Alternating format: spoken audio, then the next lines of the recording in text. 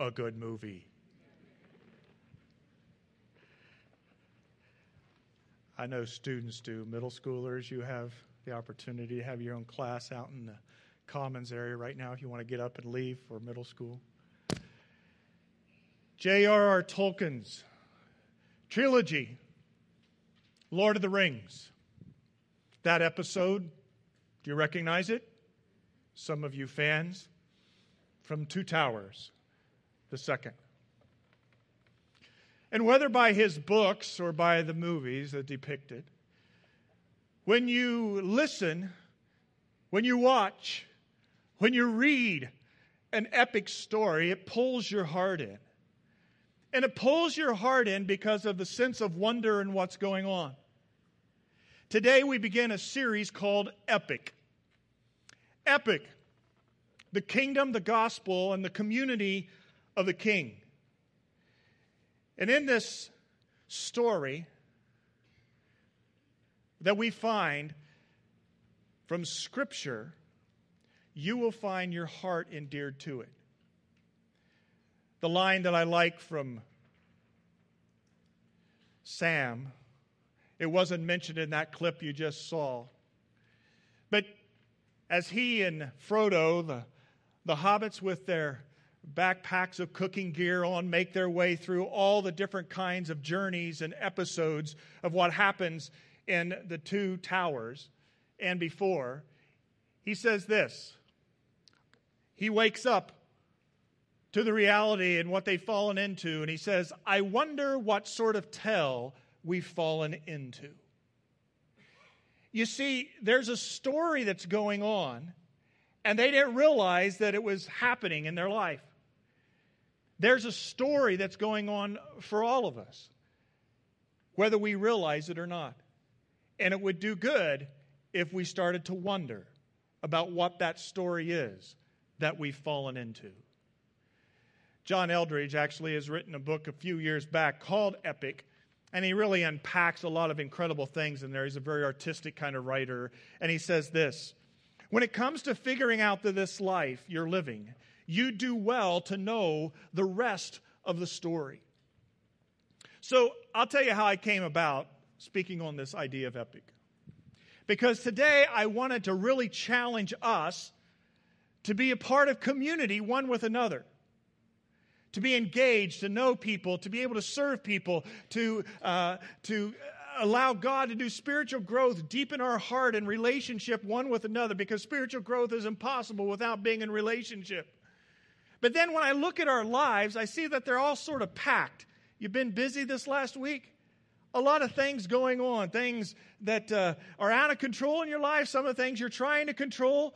Life's full, and so the pastor's standing in front of you to say, hey, listen, I would really like to encourage you to be in a life group or be in a community of other people. You're like, thanks, but no thanks. You see, if it's just a program that we put out there as churches, whether it's show up on Sunday morning, whatever style of worship there is, or get involved in this group or this ministry, that ministry, it can all become noise and more scheduling and responsibility, and we become overwhelmed, and we sort of just take a step back. And some of you have actually done that from church before. You've been engaged, or maybe early in your life you step back and you're not as involved anymore. Well, what I want to talk to you about today is not being involved in church. I want to talk to you about being involved in the epic story that's going on, the bigger picture of all of it.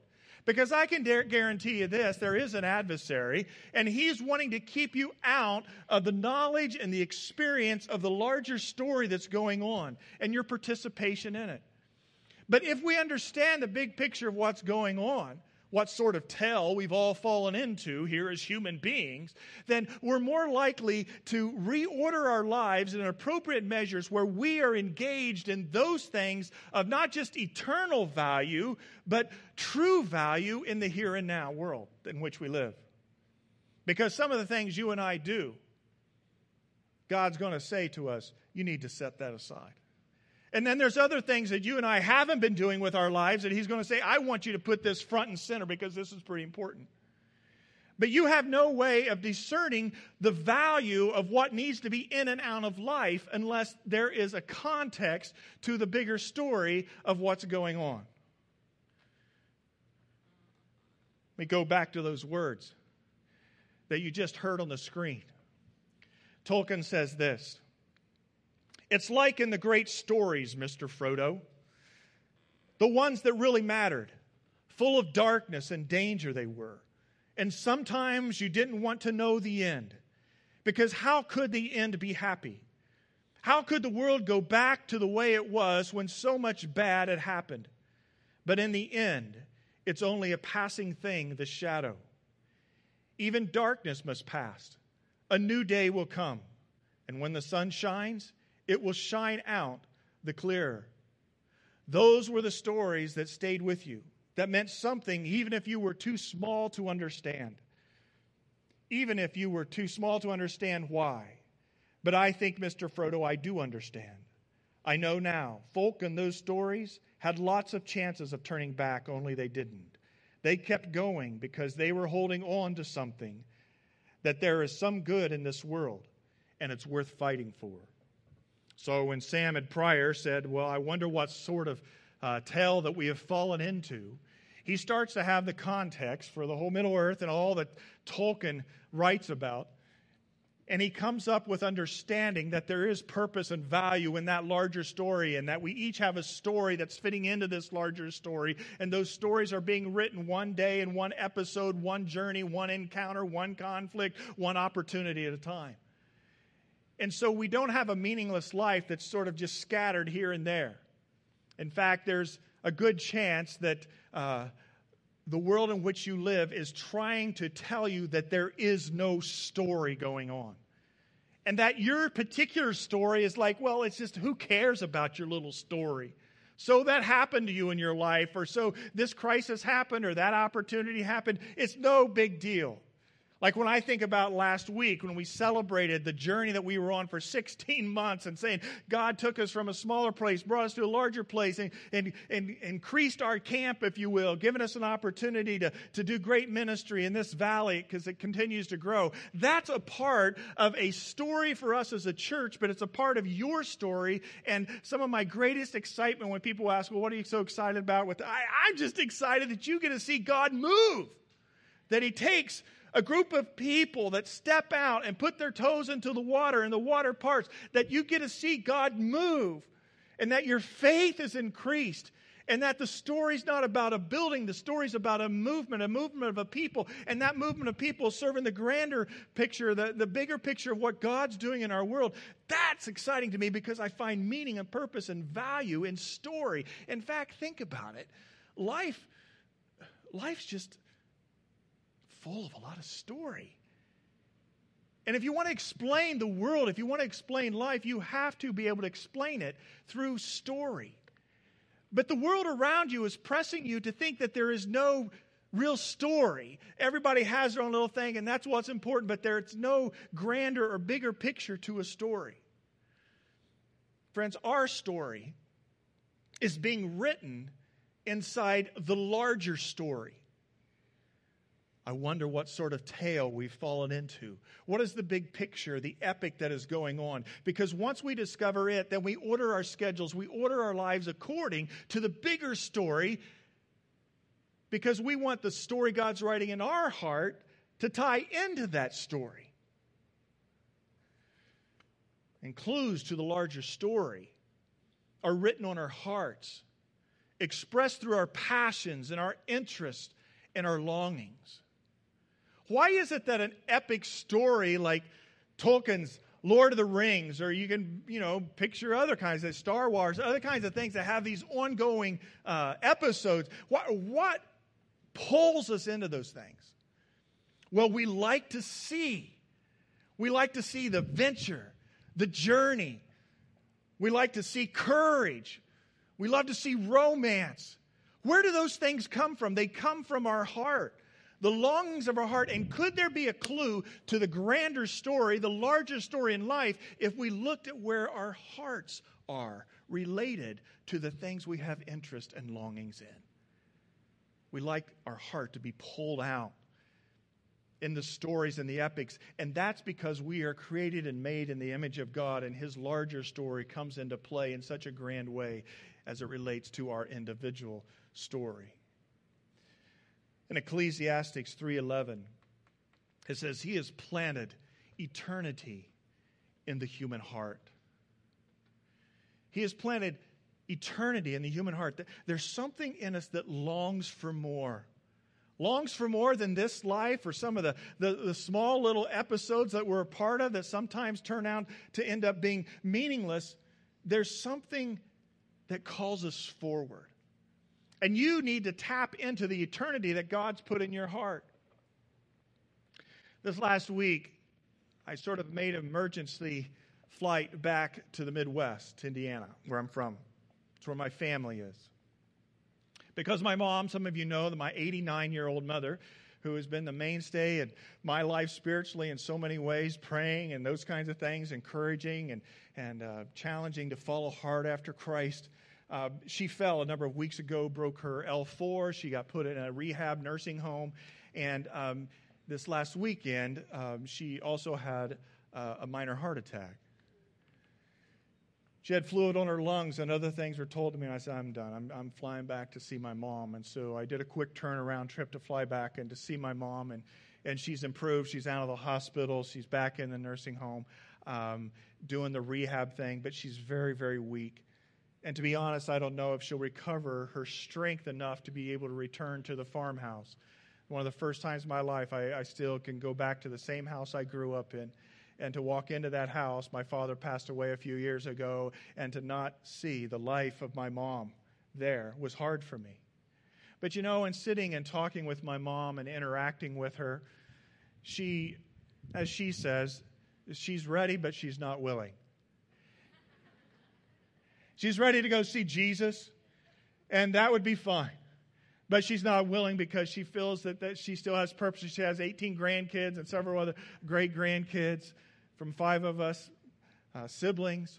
And there's something that's in my heart when I sit in front of the reality that age is going to take my mom. Whether sooner or later, it's going to take all of us. And you go, no, there's got to be something more. That would be a crushing blow. And some of you have lost loved ones here, maybe in this last year. What is that? Why does that matter to us? It's because God has put eternity in our hearts. There has to be something more. There has to be that longing for more. And if you pass from this life to the next life, what is your destiny in that next life to come? Is a destiny, as Scripture alludes to, for those who are followers of Jesus, of one of heaven, bliss, whatever it may be, a new heaven, new earth. For those who are not followers of Christ, Scripture's pretty clear that if you didn't want to follow Jesus and be with Him in this life, then why would you want to be with Him in the life to come? So it talks about separation, outer darkness. What is that future on the other side of this life? All of us are going to experience it. All of us in this room are eternal beings. And eternity starts now, in the here and now moment. We pass from this life through a shadow into the next life, and what is in that life, but would not it be important to determine what we do with this life in light of that which will be in the next life and for all of eternity? And for my mom, I saw somebody live out her life before me in light of that larger story. And she passed that on, both her and my dad, through encouragement, exhortation, teaching, serving in church, and the purposes of God. Supporting missionary work around the world. I saw a living example of someone who lived in the larger story, and now at this season of her life, in that room in Wabash, Indiana, my mom has a connectedness to something grander. It's just not she's facing the end. I can't get back up out of this in a wheelchair into a walker to walk around. Those things are all important, but not near as important as the decision she made early on to be a Christ follower, to be a part of the larger story. And all the longings of our heart begin to point to the larger story. There's got to be more. Have you recently come through brokenness, despair, maybe a divorce, maybe a child went astray, and there's hurt there. And there's a longing for the wrongs to be made right. Maybe you follow news, world news, and you go, something's not right here. What's going to happen to this world? There is a bigger story. And your questioning is not the foolish questioning of a mere mortal. Your questioning is the longing of a heart that was made for eternity. And so you and I need to live life in the grander epic of the kingdom, the gospel, and the community of the King, because it's eternal. And so we come back into our everyday life, our schedule this fall, and we participate in that which has eternal significance, not that which is just self-centered, myopic, and for frivolous reasons. How are you doing living in the grander epic? It has all the adventure, opportunity for courage, sense of wonderment, and love that you can aspire to. But if you just try to squeeze it out of the here and now, you will find it but a miserable exercise for how many years God ever gives you. You see, we live in a world today where we've lost the story. We've lost the story. Existentialism. It's a term which means the here and now moment. You only go around once in life, so gain all the gusto you can, kind of idea. And so you try to squeeze everything out of this life, out of your week. Things you buy, things you go and do, opportunities here and there. And it's nothing necessarily wrong in and of itself, but if you're trying to get out of the here and now moment everything for a heart that was made for eternity, you will fall miserably short. And we live in a world that's pressing us into here and now moments rather than living in light of eternity. We've lost our story. In a book written, Science and the Story That We Need, Neil Postman says this. It relates to the scientific view because we have to ask ourselves, how did we lose our story today? In the end, science does not provide answers most of us require. Its story of our origins and our end is, to say the least, unsatisfactory. To the question, how did it all begin? Science answers, probably by accident. To the question, how will it end? Science answers, probably by an accident. And to many people, the accidental life is not worth living. We've lost our story in our postmodern scientific world. There is a greater reality, and we're to live out our life, our story, within that larger story. For it's in the larger story that we will find meaning and purpose, and there's indicators through our passions and our interests and longings of the heart that point to the grander story. John Eldredge says this. He says, think about your favorite movies. Notice that every good story has the same ingredients: love, adventure, danger, heroism, romance, sacrifice, the battle of good and evil, unlikely heroes, insurmountable odds, and a little fellowship that in hope, beyond hope, pulls through in the end. Am I right? Think again about your favorite movies: Sense and Sensibility, Don Juan DeMarco, Titanic, The Sound of Music, Sleepless in Seattle, Gone with the Wind, Braveheart, Gladiator, Rocky, Top Gun, Apollo 13, The Matrix, The Lord of the Rings. The films you love are telling you something very important, something essential about your heart. I love a good story. Some of you know our oldest son, Ryan. He works in Universal Television and productions, and I just have admired watching his heart grow in the ability to tell story and to tell it well. And he has a heart for that whole world as a mission field, if you will, to serve God. And the stories that our world tells, that we watch on the screen, that we read from the books, are indicators of the longings of the heart that God has put there. But friends, we are not in a movie. We are in a reality. And that reality, the larger story, is the kingdom of God. You ever shown up at a movie 45 minutes late? It's pretty hard to try to figure it out. You get a little clip of this, a little clip of that.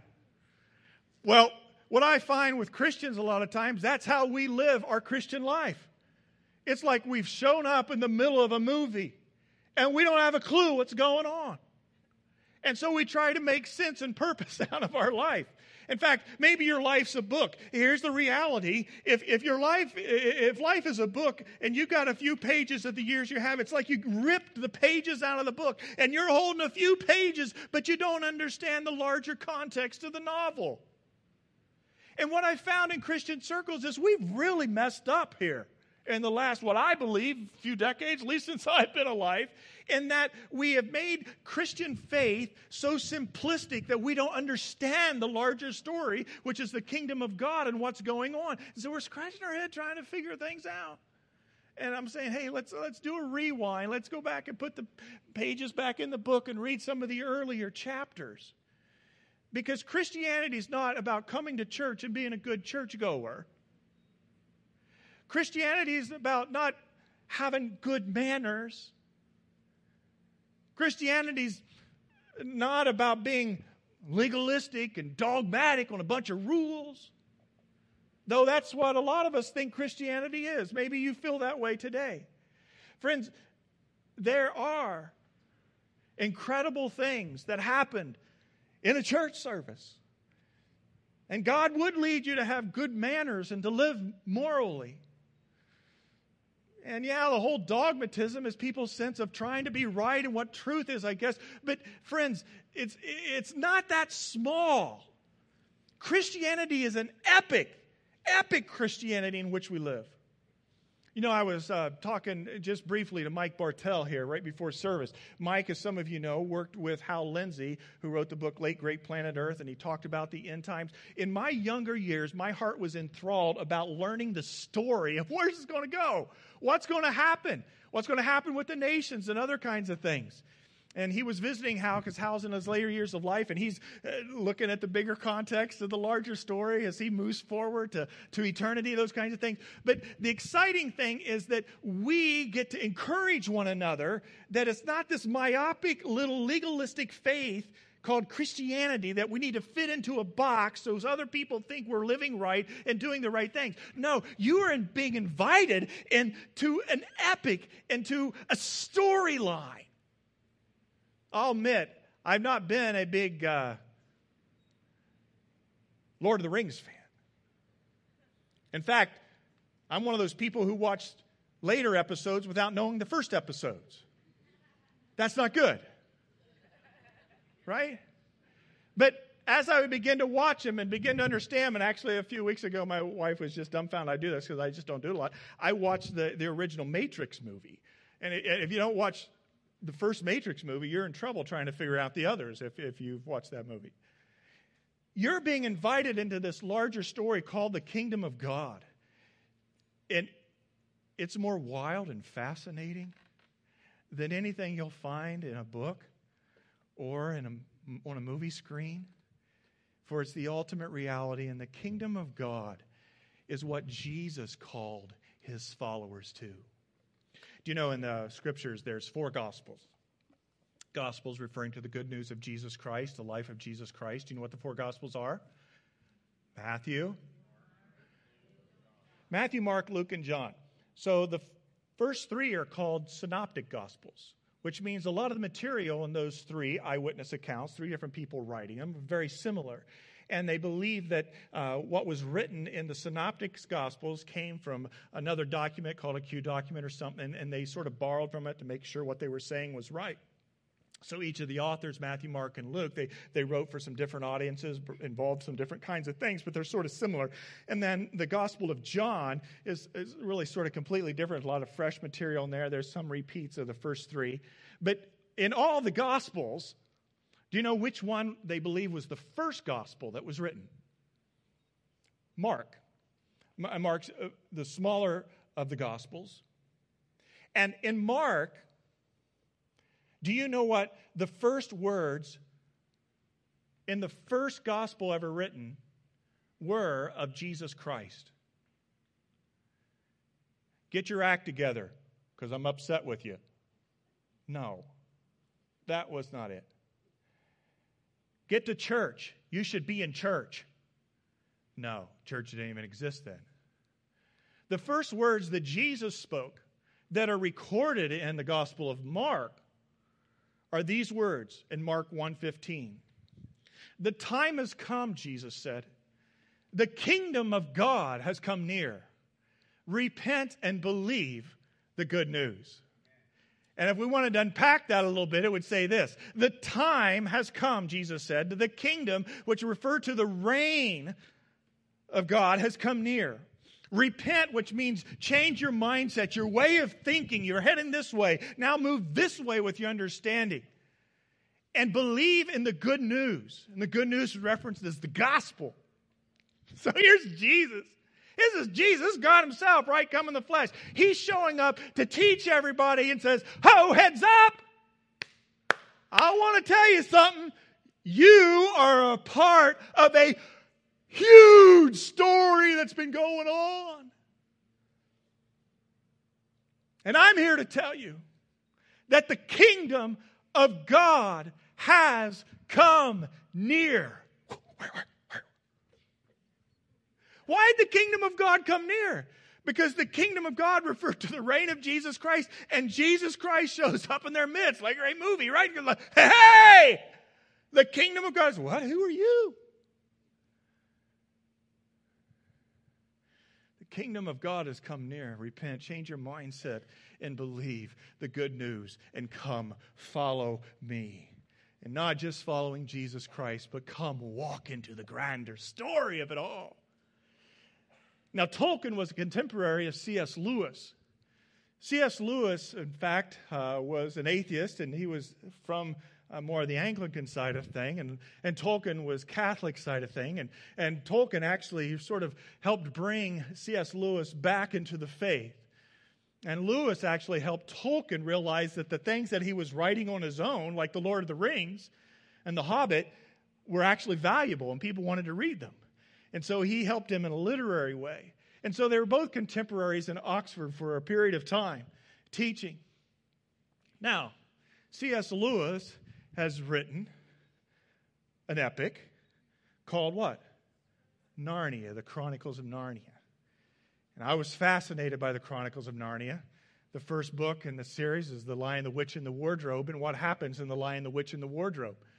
The kids are scurrying around, and they're staying at their relative's house because the war is going on, and they're playing hide and seek in this big, old, ancient house. And then they find this big wardrobe that's in the back of a room that's upstairs, and they open it. One of them does, and they start pressing their way to hide inside of it, and all of a sudden they start pressing, and there's no back to the wardrobe. There's branches that start hitting their face from the fur coats are now behind them, and you're like, what's on?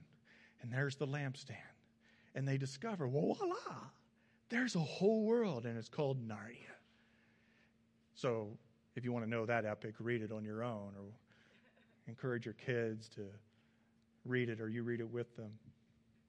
But I find it fascinating because Tolkien and Lewis, as contemporaries, they wrote these epics, if you will, and they had a heart for this grander thing. And so when Jesus shows up on the scene, it's sort of like Tolkien and Lewis and saying, let me take you into a world you've never experienced. And you and I, even as fleshy people that will lay down these bodies one day, and God, by his grace, through his power, will give us resurrected immortal bodies, we have the opportunity to dial in to that larger kingdom of God epic story that's going on in life right now in this day and age. And so we need to recapture the story, because the story's been lost in our world. And you have some friends and some family members that they're struggling with addictions, double-mindedness, there's backbiting happening. And friends, the answer isn't just to get them to live right and change their conduct. You need to encourage them to step through the back of the wardrobe into the land of Narnia, called the kingdom of God, and understand the bigger picture. Because once we understand the larger story, then the personal stories we're writing in our life will begin to be written in different ways. We'll be able to steer clear from those adventures that are dangerous to our soul and to our families. And we'll begin to write into our story and to lead into our story those things of epic portions that give us meaning and purpose that will outlive this very day and age in which we live. You know the story, and I don't have time to park there. Maybe we can in some of the coming weeks. I decided when I just move this series more to the forefront with its bigger understanding, it's like, well, I'll just decide how long we need to park here because of how important this is. But friends, this world's been going on for a long time. A long time. And I don't know at what minute in the movie you've showed up at or how many minutes you'll stay. But the context for the larger story is written in God's Word. You know, we're familiar with Genesis 1:1, which says, in the beginning, God created the heavens and the earth, right? So we think that's where the story began. Do you realize that that's not really where the story begins? Even though that's in Genesis, which means beginnings. Genesis 1:1 is important, but as one Hebrew scholar, Robert Alter, says, a better rendering would be when God began to create heaven and earth.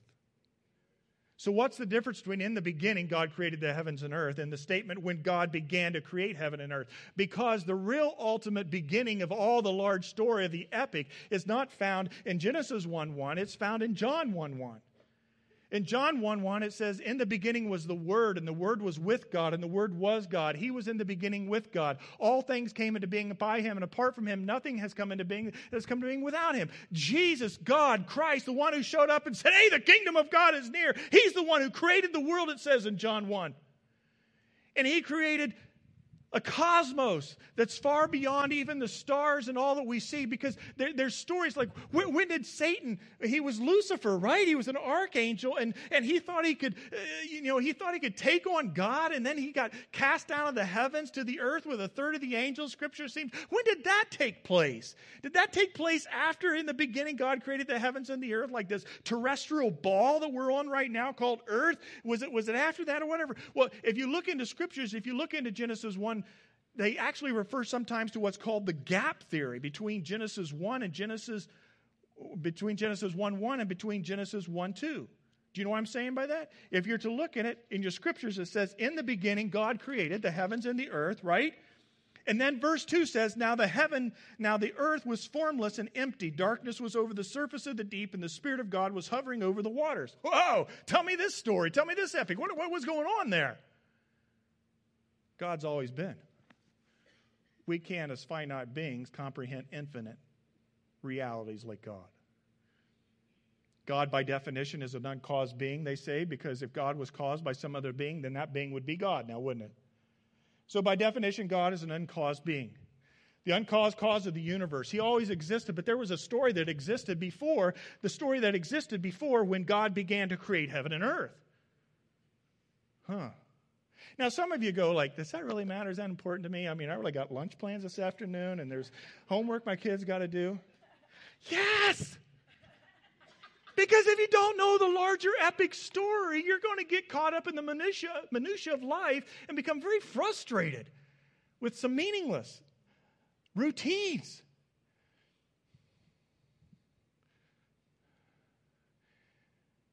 I don't understand all that beginning stuff. But I know with John 1, in the beginning was the Word, which references Christ.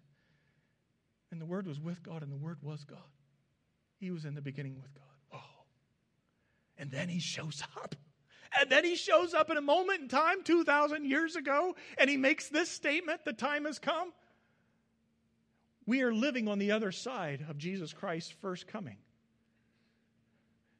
But there's more to the story, right? And as we unpack that story, we'll be able to understand our story more.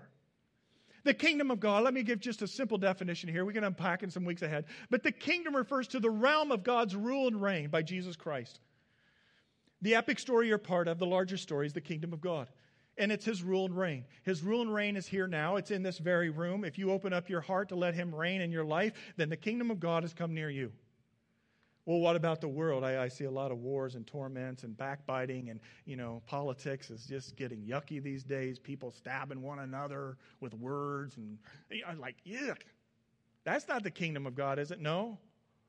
One of these days, God will make all things right, though, and He will come with an eternal kingdom, a physical kingdom, in His return. But the kingdom of God foremostly refers to the reign and the rule of God. It's a realm. And that realm can exist wherever his reign is. The gospel is the good news of salvation through Jesus Christ. And the gospel isn't just, hey, you need to know what Jesus did on the cross. He died for your sins. He rose from the grave. And you can know Jesus if you repent of your sins and accept him into your life. And that's good. You got your fire insurance. You're good to go. Now you can get off and go live your little story like you want to. A lot of times we've just made the gospel a real condensed thing, and that's not the best because it's much grander than that. And we can unpack some of that. The community, God's people. People choosing to live underneath God's reign, Christ's reign, is the community of the King. I like how Titus 1:11 sort of sums up these things, and we'll just skim this. For the grace of God that brings salvation has appeared to all men. It teaches us to say no to ungodliness and worldly passions and to live self-controlled, upright, and godly lives in this present age, while we wait for the blessed hope, the glorious appearing of our great God and Savior Jesus Christ, who gave himself for us to redeem us from all wickedness and to purify for himself a people of his very own, eager to do what is good. Now look at this. The first part is referencing the present age in which we live. The grace of God that brings salvation has appeared. What does that mean? It's referring to the coming of Jesus Christ, what he did on the cross, taking our sins upon himself, being raised from the dead, and then offering us the forgiveness of our sins, offering us an entrance into his eternal realm if we will but choose to let his reign happen in our life. But only if we choose to let his reign happen in our life. He's not going to coerce you. And so there's a choice there. But the grace of God has appeared to all people. And this story about the work of Jesus is the story that we articulate from one generation to the next. And because of that grace, because of the work of Jesus, it teaches us to say no to these two big things, ungodliness and worldly passions you see around. It's like, oh, yuck, that's just not good. And I don't have any power. I keep falling into these same stupid, silly sins. And my little story, I keep writing. I keep messing it up, screwing it up. And Paul's saying here, you can say no to ungodliness and worldly passions because of the present reign of Christ, his grace coming into your life. And you can live self-controlled, upright, and godly lives. Self-controlled, your own personal life. Upright, just lives around others. And then godly lives, your relationship with God. But this first part represents the present age, is then complemented in Titus by a second part, while we wait for the blessed hope, the glorious appearing of our great God and Savior Jesus Christ. You see, there's an age to come.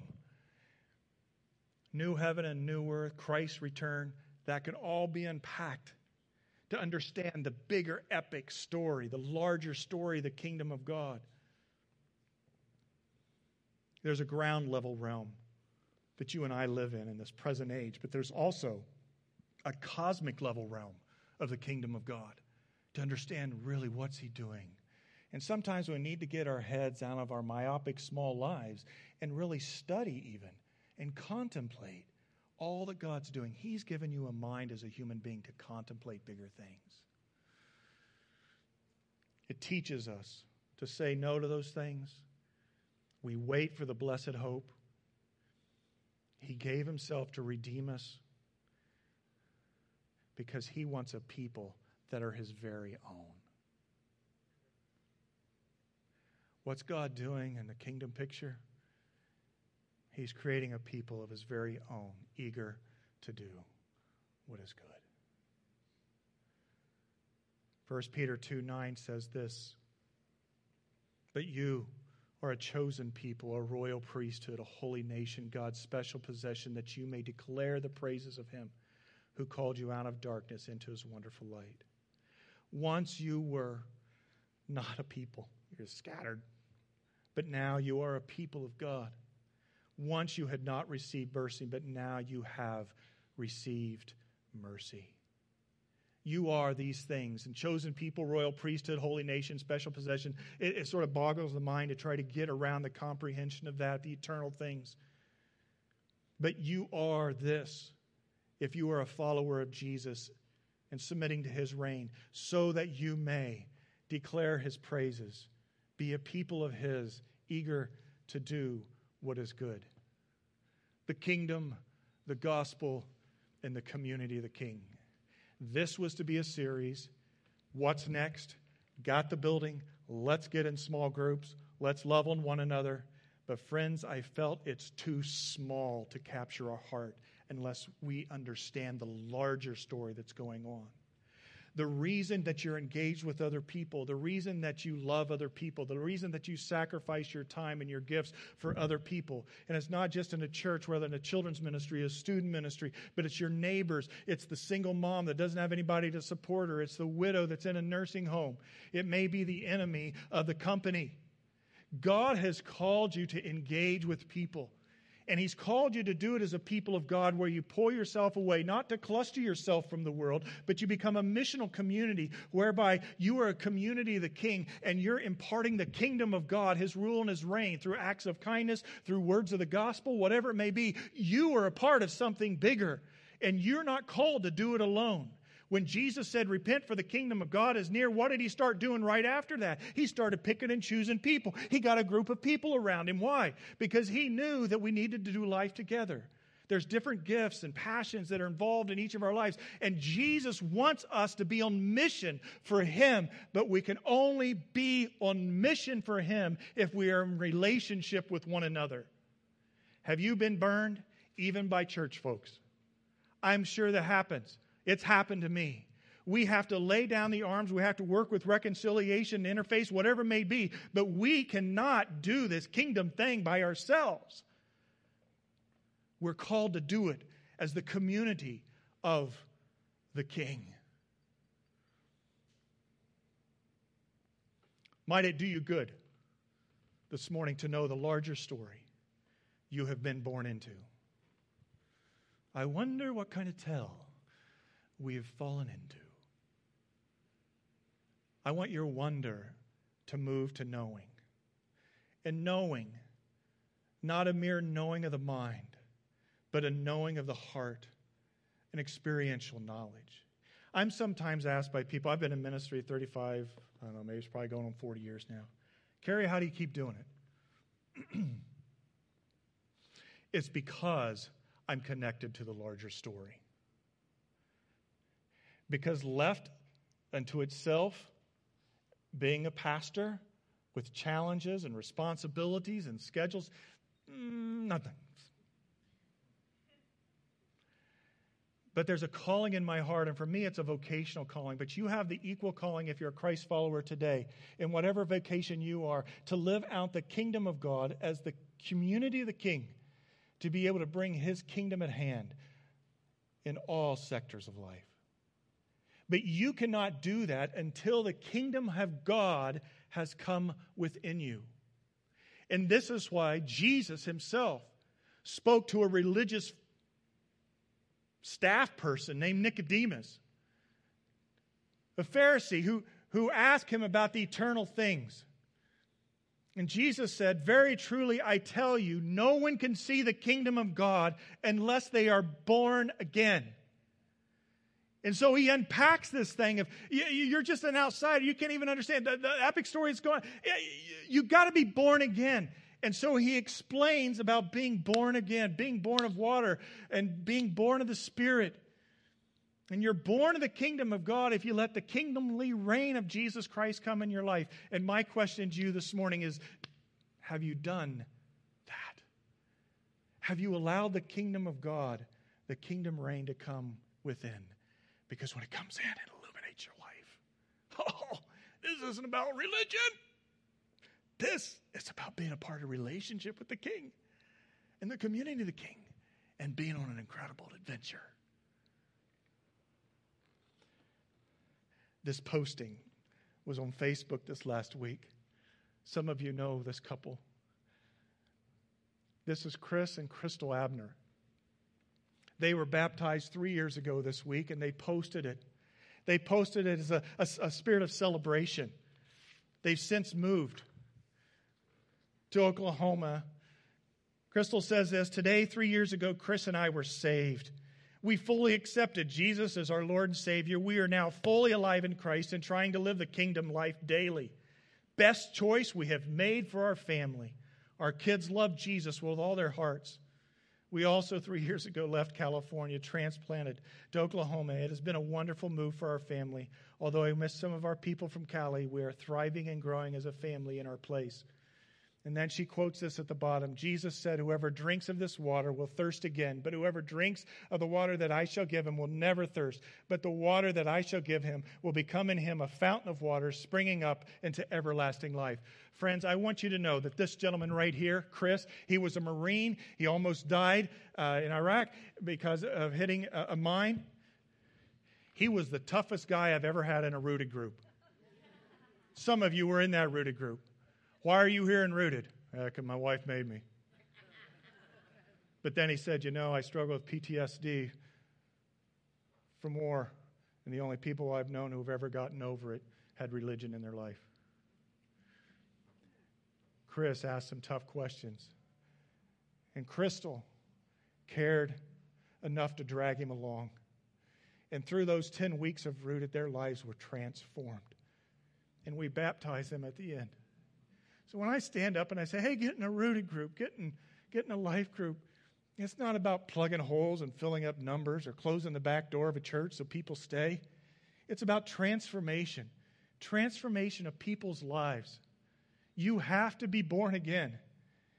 He's now a police officer in his local town from where he came. And you see his kids thriving. They lost a daughter at the age of 5 to an illness. Some really hard stuff in their story. But they've allowed their story to be connected to the larger story. And so I finish with this verse that's familiar to us. John 3:16, he spoke it to Nicodemus.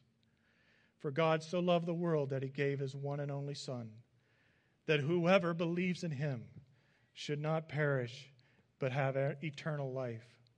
For God did not send his Son into the world to condemn the world, but to save the world through him. Thanks for your time today as we unpack this. If you've not been born into the kingdom of God, you can have that opportunity today. Friends, this morning we had the opportunity for us to have a prayer area that's set over here. The prayer area sign's not up high enough yet. But there would be people that would be willing to pray with you. Maybe there's something else in your story that's challenging and you'd like someone to pray with you. Members of our prayer ministry team would be over there if you want to just make your way, and your friends will wait, kids. Settle some things if God's moved on your heart today. We're going to close back with that bluegrass number that y'all enjoyed. And one of the reasons is because I want to leave on an up note. But leaving on the up note doesn't keep me from challenging you to be a part of the kingdom of God, and challenging you to commit yourself to the community of the King and be in a Rooted group, be in a life group. We're doing life together for the glory of the larger story. Amen. Amen. Ushers, come to receive the Lord's tithes and offerings. Jesus, we thank you this morning that we are a part of your story that you're doing through all ages. Our small story, Lord, help us to have context and understanding for those who are in need today for that story to be made well. God, I pray they would just seek you out, maybe pray with someone this morning. And Lord, across this room, if no one's had the opportunity to challenge an individual personally, for them to commit their life to Jesus, I pray they would, in their heart, repent, turn from their indifference, double-mindedness, ask you to come into their life, and from this day forward, that your reign would be supreme. In your name we pray. Amen and amen. All right, Joe, Greg, kick it up.